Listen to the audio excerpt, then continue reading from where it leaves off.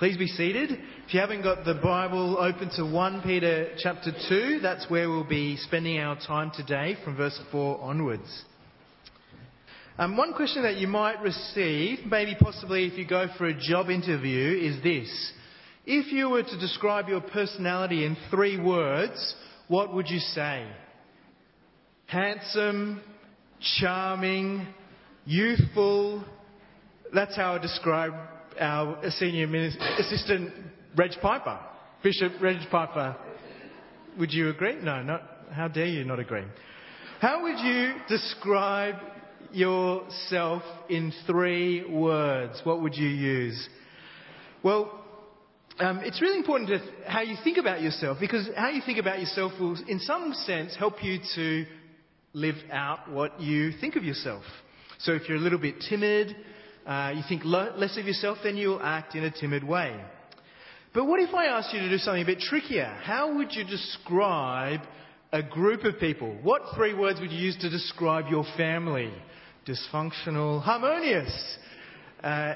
What words would you use to describe that group of people? It gets a little bit more complicated.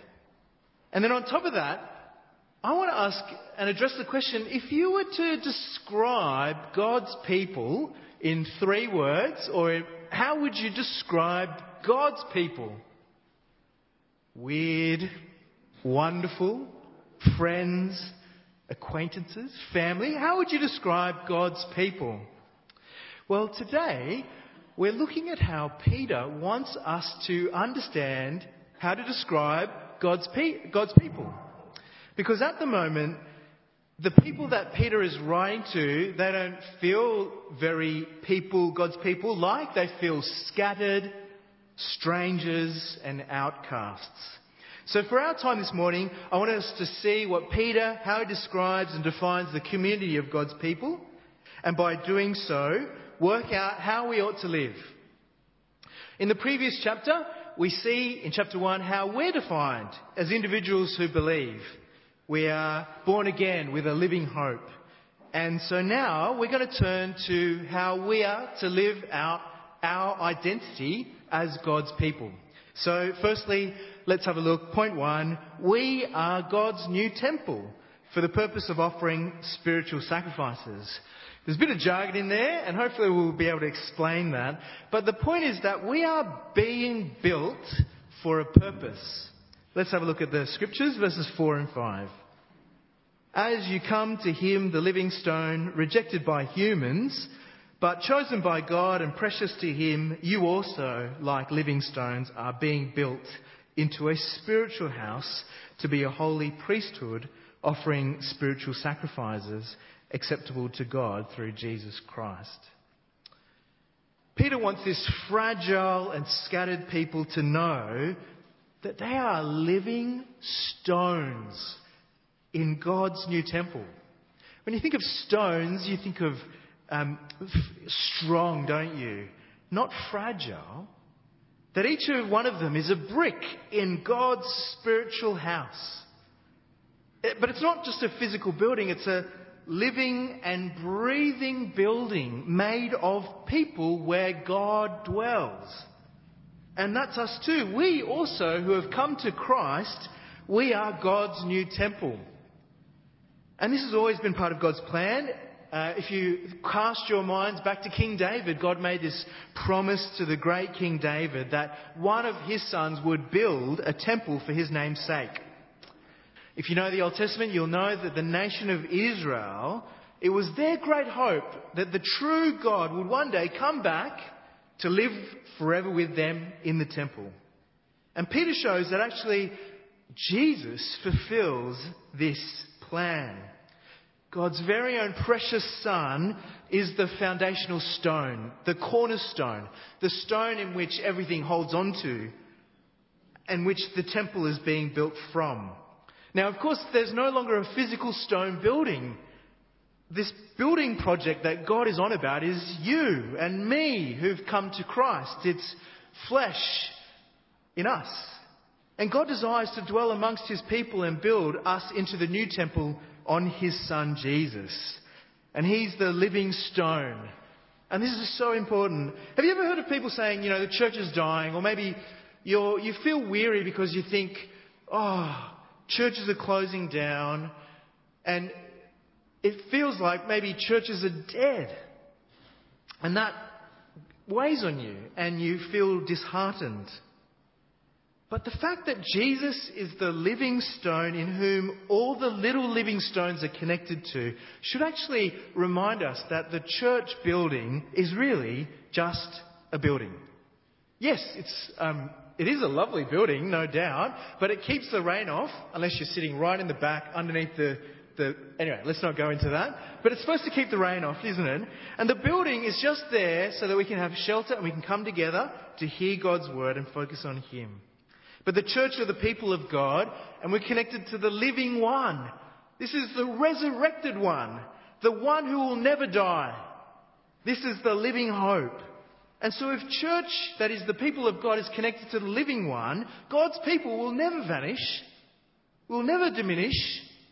And in fact, have a look again at the tense that's used. I'm sorry to get all Englishy on you. Verse 5, you also, like living stones, are being built into a spiritual house. Present tense, we're being built. God is still building this spiritual house. And to be part of this building project, you simply come to Jesus and know that He is precious. Because Christ is everything to this building. And of course, if you're a Christian, He is everything to you. If you want God to dwell with you, you must first come to Christ. Put your trust in Him and see that He is the most precious thing. Whenever I hear the word precious, though, it's a one track for me. I think of Lord of the Rings with Gollum. My precious. Yes, he may not be the greatest role model, but we can learn something about what it means to have something precious.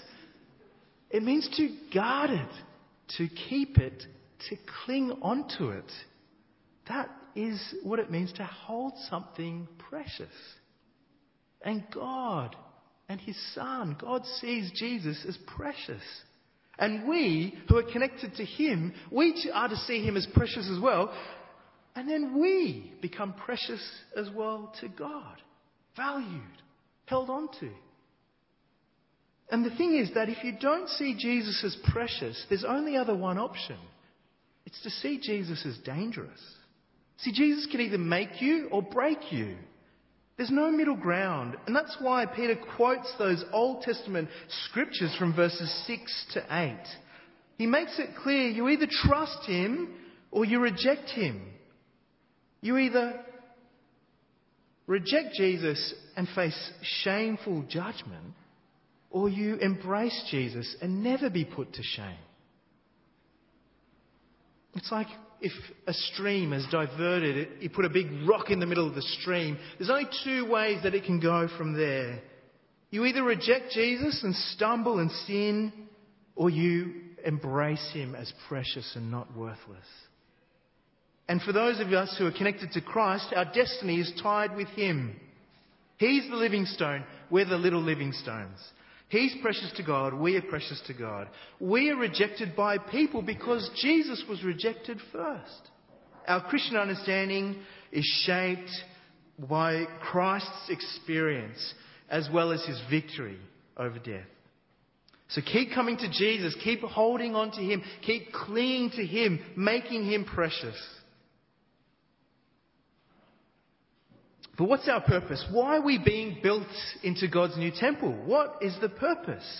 And that is to offer spiritual sacrifices.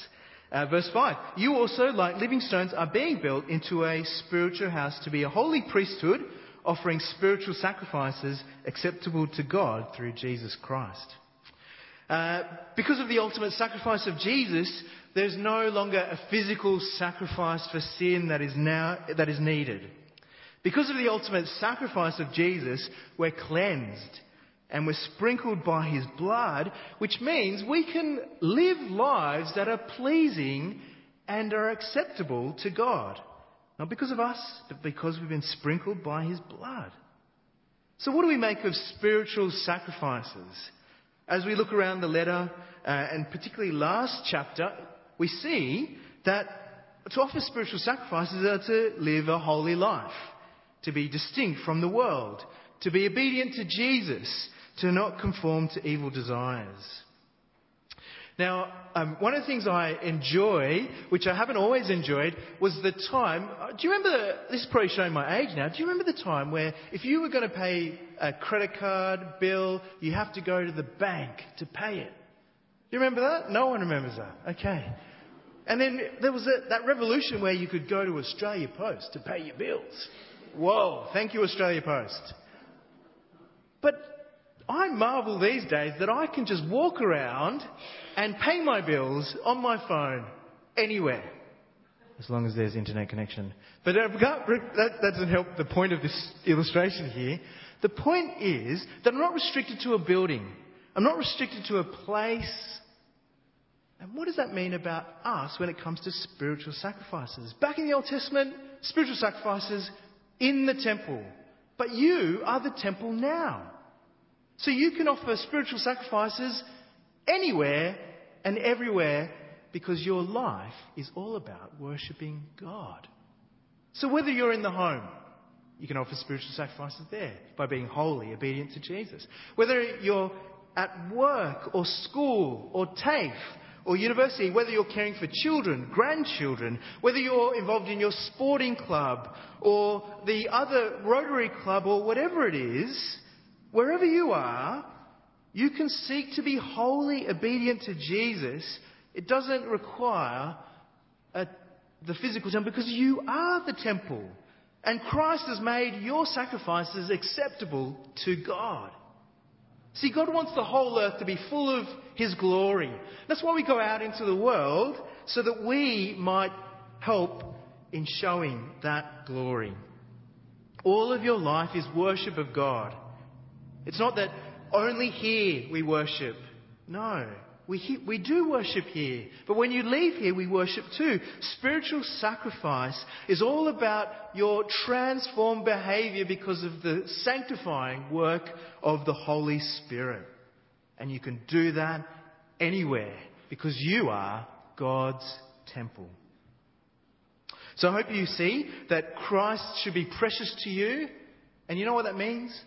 Christ is precious to you. You also need to see that the people around you here are precious as well, because they're connected to Christ as well. So don't not only just take Christ as precious, but see each other as precious. You are born again into a community together. This building, I presume, I'm not an engineer, but I guess it needs pretty much all the bricks. Don't you reckon? It'd be pretty bad if some were missing, or at worst, it'd all come down. And that's the community of God as well. Every brick is important in the building of the church.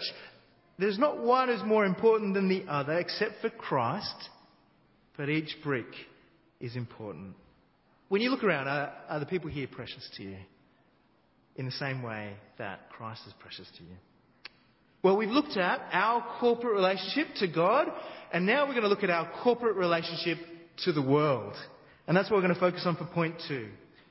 Point 2, together as God's chosen people, we demonstrate and declare who God is and what He has done for the world, to the world.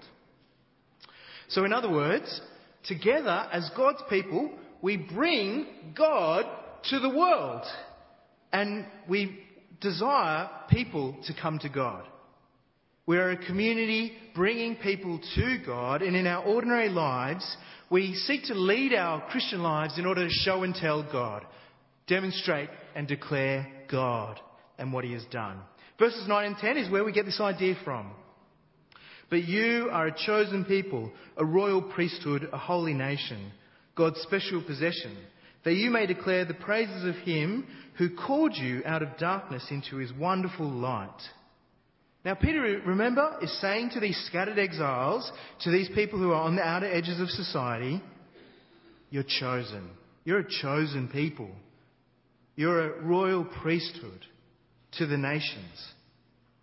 Now, priesthood probably gets a bit of a bad rap, and for probably good reasons. but let your definition of the priesthood be defined by the scriptures and not the scandals. And here, priesthood is the idea of being a mediator from God to people. Back in the Old Testament, the priest was the mediator between God and Israel. And here, it's no longer God and Israel. We, as the royal priesthood, are mediators to the world. And it's royal priesthood. Now, at times you might think royal, poo-poo that, we don't have anything to do with the royal family. And we can be a bit critical, downplay their importance. But the fact is that when you are royal, you're important. Okay? That's pretty clear. When you are royal, you are important. So let me tell you about my connection to royalty. When my family was staying in the same hotel with Prince Charles and Princess Diana, we went down to the lobby to have a look. I don't know what we saw. I think I was about this high, couldn't see above anyone else, but my parents assure me we were in the same hotel and we saw Princess Diana. Whoa. Connection to royalty. Whoa. Second thing. My daughter Sarah shares, I know it's going to be unbelievable, the same birthday as Princess Diana. As Catherine and Prince William's daughter Charlotte. 2nd of May, 2015. I've got the birth certificate to prove it. And get this, it's not just that, there's more to it. See someone just, what's going on here? And they share a middle name as well, Elizabeth. I know. You are blown away. Yeah. Don't bow to me when you leave this place. Okay? All right. I've got nothing to do. I've got no connection with royalty. But what we learn here is that actually we are all connected to royalty, aren't we? We're part of the royal priesthood. And even though we may think that's not much, that is so important. It's so important to God that He's given you this. And it's not because you deserve it. It's not because you've earned it. And He's given you this position in order that He might be known to our world. Remember, part of being the royal priesthood is to bring God to people. That's what the priests would do when they go between God and people. And God wants us, all of us, in terms of the believers, the people of God, to bring God by the things that we say and the things that we do. Last night, one of my kids was asking why I had to work on Father's Day. And I said, yeah, that's right, I have to work on Father's Day. No, I didn't think about it, actually, until they mentioned it. And then I got really bitter. Just kidding. What I did say to them was I tried to say something on the lines of, it's my privilege to serve the people of God. It really is my privilege. And so my child responded by asking, well, does that mean you're a priest? I'm going, whoa, where did that come from? Okay. But it might feel like that the priests are the clergy or the ordained people in the church, and that's not the case. I tried to convince her that we're all, whoever that child was, we're all believers we're all royal priesthood of believers. It's not me that's a priest and you're not a part of the priesthood. It's inescapable. When you trust in Christ and you belong to His church, and that's an automatic, you trust in Christ, you're part of the church, you are priestly. You are entrusted to bring God to the world by showing it in your life, by declaring it with your words. And that's it, isn't it? Royal priesthood, we demonstrate what God has done in our lives. See verse 10. Once you were not a people, but now you are the people of God. Once you had not received mercy, but now you have received mercy. We have become God's people by grace. We are a grace-motivated people. We are a mercy-motivated people. We are a compassionate-motivated people. But also, we are people of the light. Verse 9, that you may declare the praises of Him who called you out of darkness into His wonderful light. We live as people of the light. We live as people who have received mercy. That's how we show God's power, His mercy and His kindness. But also, we speak up. We declare with our mouths God's praises in the midst of our world. We say Jesus is great. When we go through tough times and our unbelieving friends ask us, what helped you to get through that? We're tempted to say, well, it's only my hope in Christ that keeps me going on. As God's people, that's our role, to show and tell God. You know what it's like, show and tell. Every Friday for Sarah, it's News Day, and it's a big deal. So big. So we're just slowly moving through all the soft toys. That's what we're doing. That's how important it is. News Day for Sarah is only Friday. But for you, News Day is every day. You've been called out of darkness. Show that wonderful light. Speak of God's mercy and kindness. You cannot help but witness to God in the world if you're a Christian. Now, for some of us, we're not good at it, and that's okay. We've got to keep trusting in Christ and seeking to live life obedient to Him. You can either be a good go-between or a bad go-between. But you cannot choose. You are a go-between. You are the body of the people of God who have been chosen to bring God to the people. And it's not just individuals, it's corporate. It's a whole. It's not just by ourselves. We're to do it together, as a team. It's more of a team sport than individual sport, bringing God to the world. I think for most of us, we think evangelism is an individual sport. We do that by ourselves with our friends. What does this teach us? It teaches us that actually we're to do it together. Our vision here at St Michael's is that more and more disciples of Jesus shine as lights in the city of Wollongong. This is our vision, to see that. Sure, we may not have the same job and we may not be able to have the same gifts, but we need to pull together so that we might demonstrate and declare God to the world by using the different gifts that we have. Take, for example, the Simply Christianity course. I think this is a great way that we can team up. Someone might have the gift of speaking. Someone might have the gift of hosting. Someone might have the gift of serving food that won't kill people. And someone might have the gift of being able to invite people along.